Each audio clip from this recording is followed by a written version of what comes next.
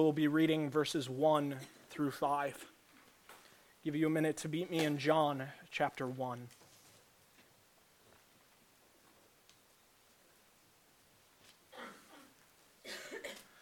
The text reads like this. In the beginning was the Word, and the Word was with God, and the Word was God. He was in the beginning with God. All things were made through him, and without him was not anything made that was made. In him was life, and the life was the light of men. The light shines in the darkness, and the darkness has not overcome it.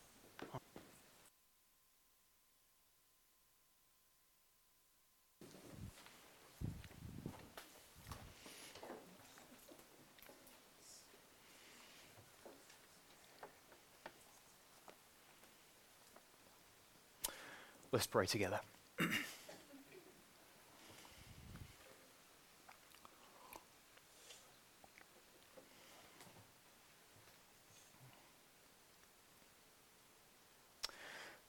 Living Word, we pray that you would speak your words into us, and that the entrance of your word would bring light. To the glory of your name, we pray for your help. In Jesus' name, amen.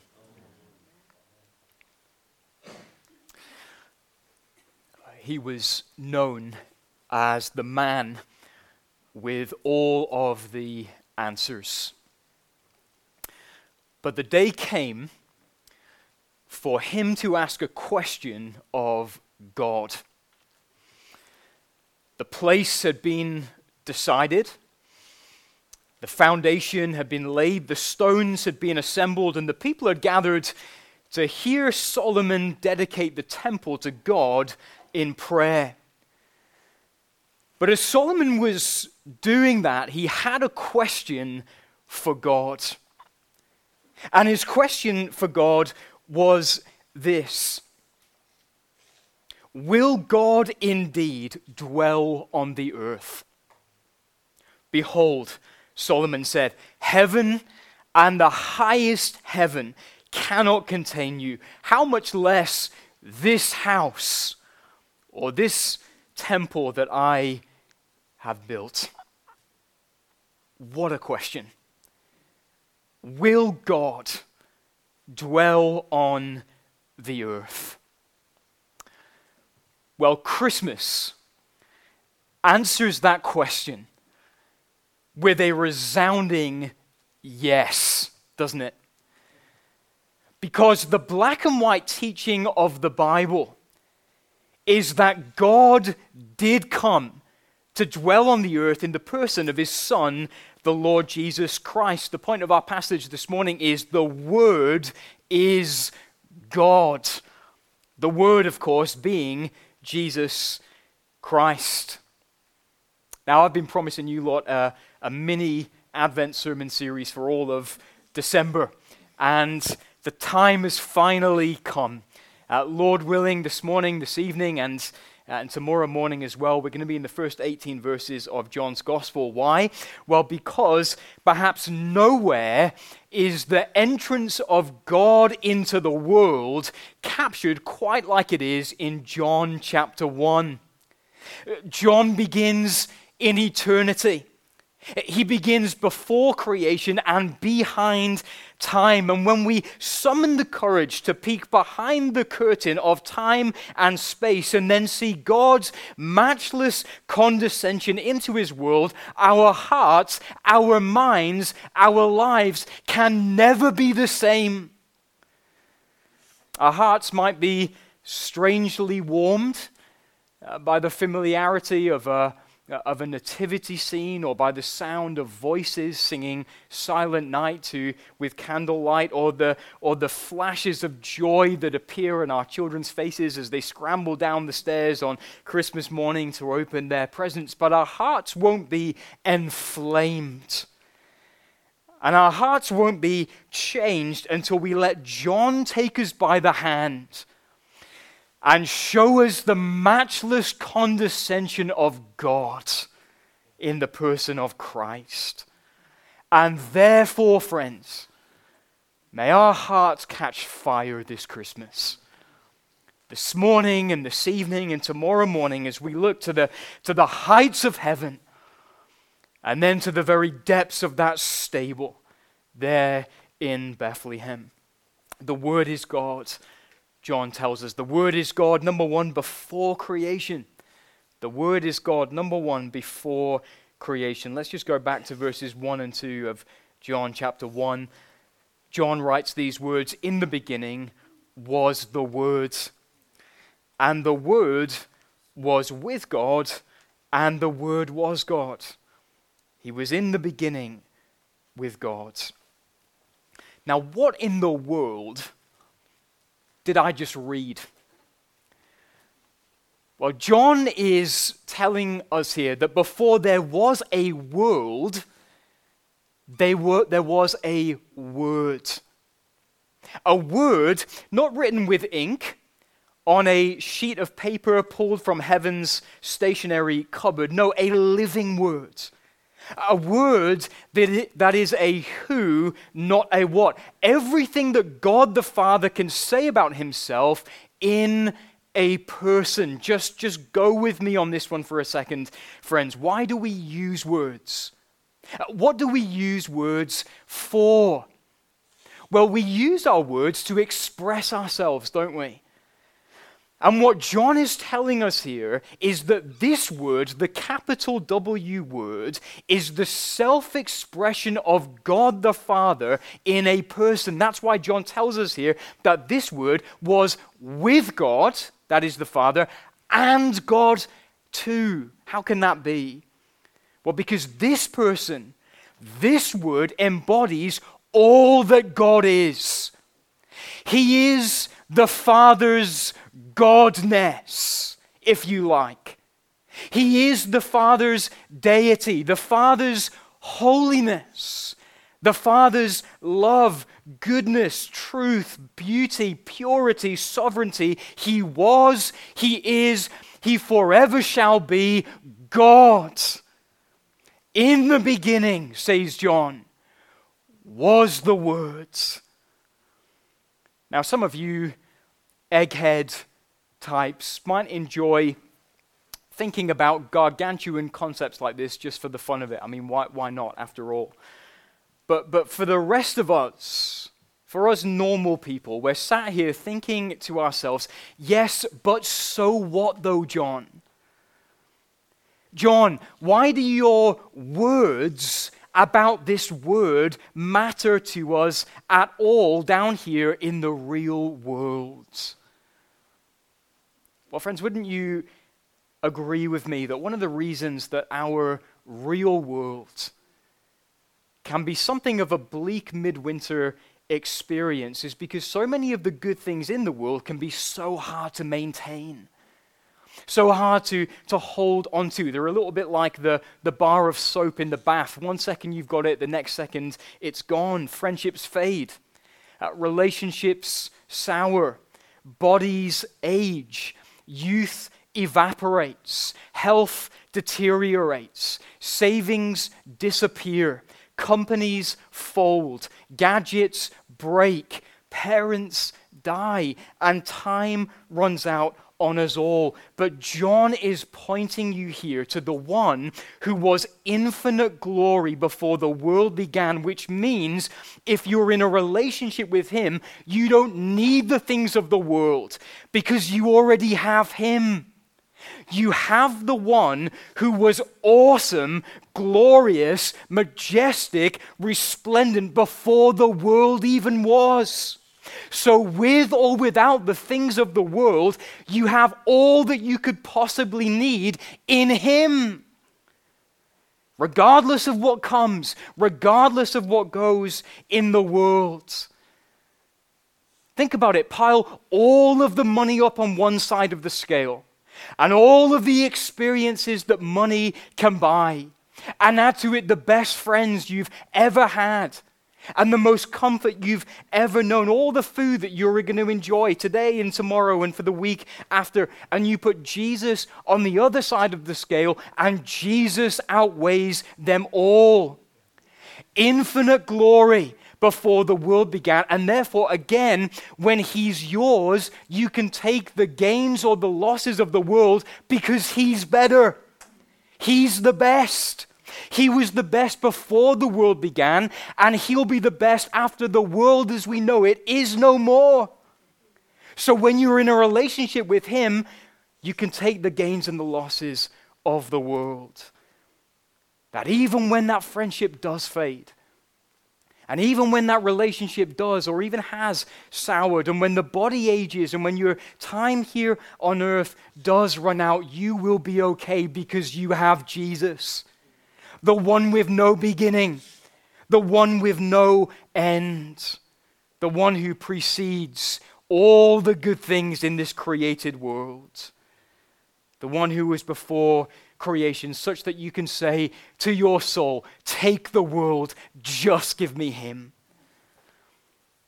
So listen, friend, do you know him like that here today? Do you have Jesus Christ? Is he more than a concept to you, but a person that you know? So at this point in my preparation, I sat in my rocking chair in the corner of my study. I closed my eyes, interlocked my fingers, and my brain started to raid all of the filing cabinets for a story to tell you all, a story of someone who left it all in order to have Jesus Christ. And I found a few good ones there in those filing cabinets, but then a voice came from the golden filing cabinet. And the voice said, tell them John's story. I mean the John who wrote the words that we're looking at here.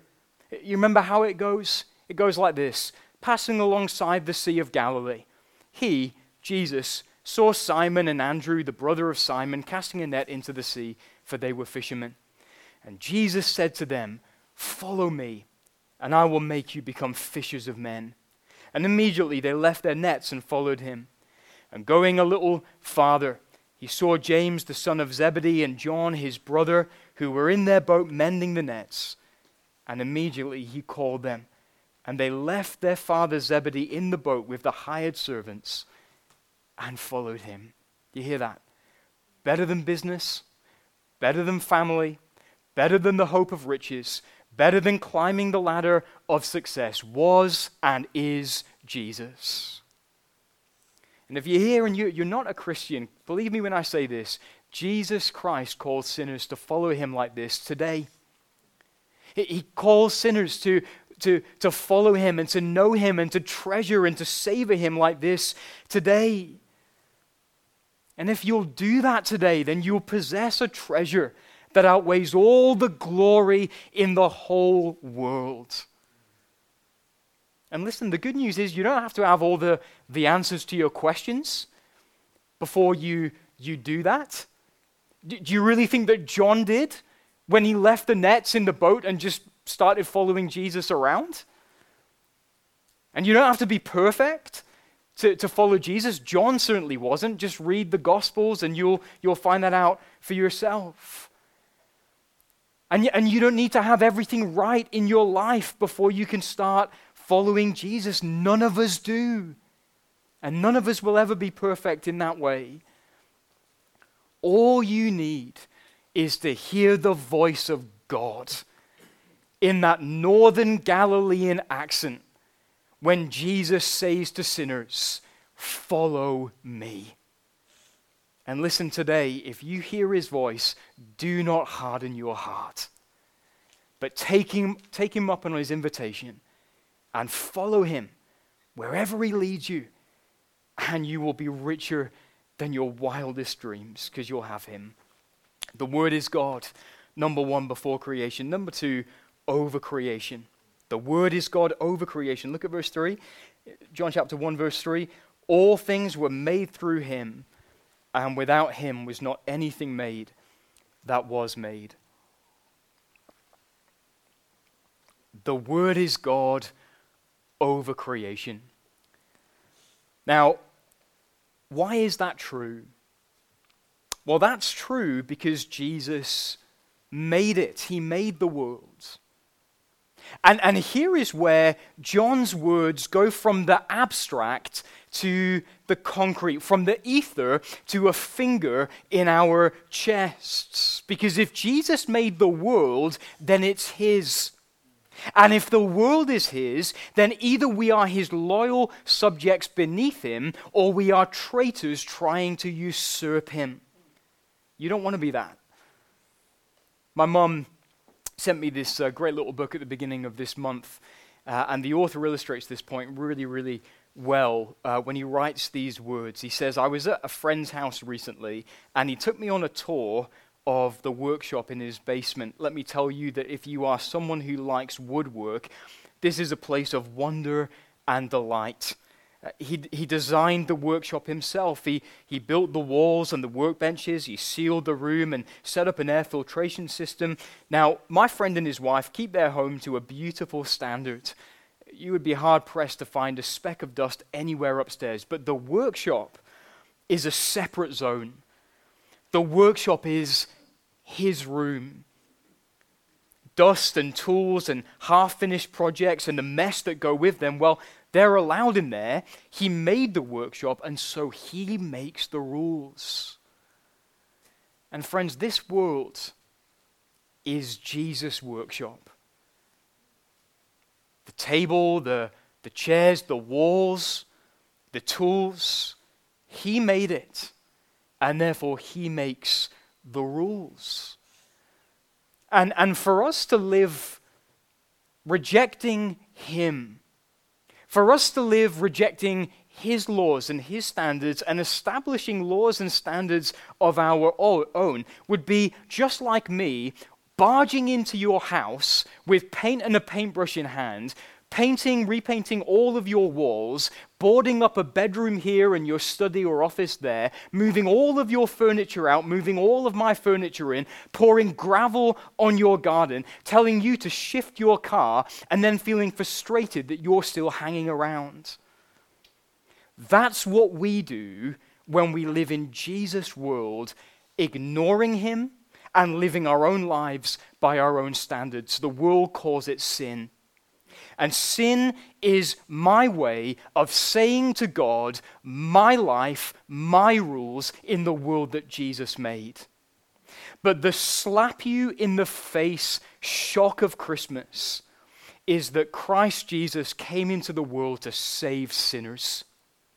The shock of it all is that God loves sinners. He loves the ones who are trying to kick him off his throne in order for them to sit on it themselves. In fact, God so loved the world that he gave his only Son, so that whoever might believe in him would not perish, but would have eternal life. For God did not send his Son into the world to condemn the world, but to save the world. So will you believe in the Son of God, who came on that rescue mission to save sinners? Will you or won't you? And do you know what? The great irony is, those who surrender to the King find themselves to be the freest people of all. It's the surrendered soul that is the free soul. The train that is bound to those railway tracks and fastened to the rails is the train that is free to move. Whereas it's the train in the open field that is stuck in the mud and is going nowhere. The surrendered soul is the free soul. Free from God's judgment, free to love, free to reign with Christ in the new heavens and the new earth, where it's the rebels trying to hold on to their so-called freedom who are stuck in the mud of sin, in the sinking sand of guilt, and in shame and a fearful expectation of judgment to come. You want to be free? Bow the knee to King Jesus. He'll set you free. And if the Son sets you free, you'll be free indeed. Wasn't that true for poor little Edmund? Bless him. He was so sure, wasn't he, that his was the path to power. So sure that he was made of superior stuff to his stupid brother Peter and his weak sisters, Lucy and Susan, and the White Witch had told him that she saw royalty in him. But the stronger his allegiance to her grew, the tighter her chains became. But once he'd bowed the knee to Aslan, the king who had died for him, he was as free as a bird. And he was a prince, a warrior, a knight in shining armor. And therefore, friend, it doesn't matter how much you know. It doesn't matter how much you've done in your past, the stuff that you're so ashamed of. If you'll bow the knee to Jesus, he'll kit you out with the belt of truth and the breastplate of righteousness and the helmet of salvation and the shield of faith and the shoes of readiness and the sword of the Spirit, which is the word of God. He'll make you a knight in shining armor as a liberated and free soul. So the word is God before creation, over creation, and then lastly in creation as well. Look at verses 4 and 5. In him, the word, Jesus, was life, and the life was the light of men. The light shines in the darkness, and the darkness has not overcome it.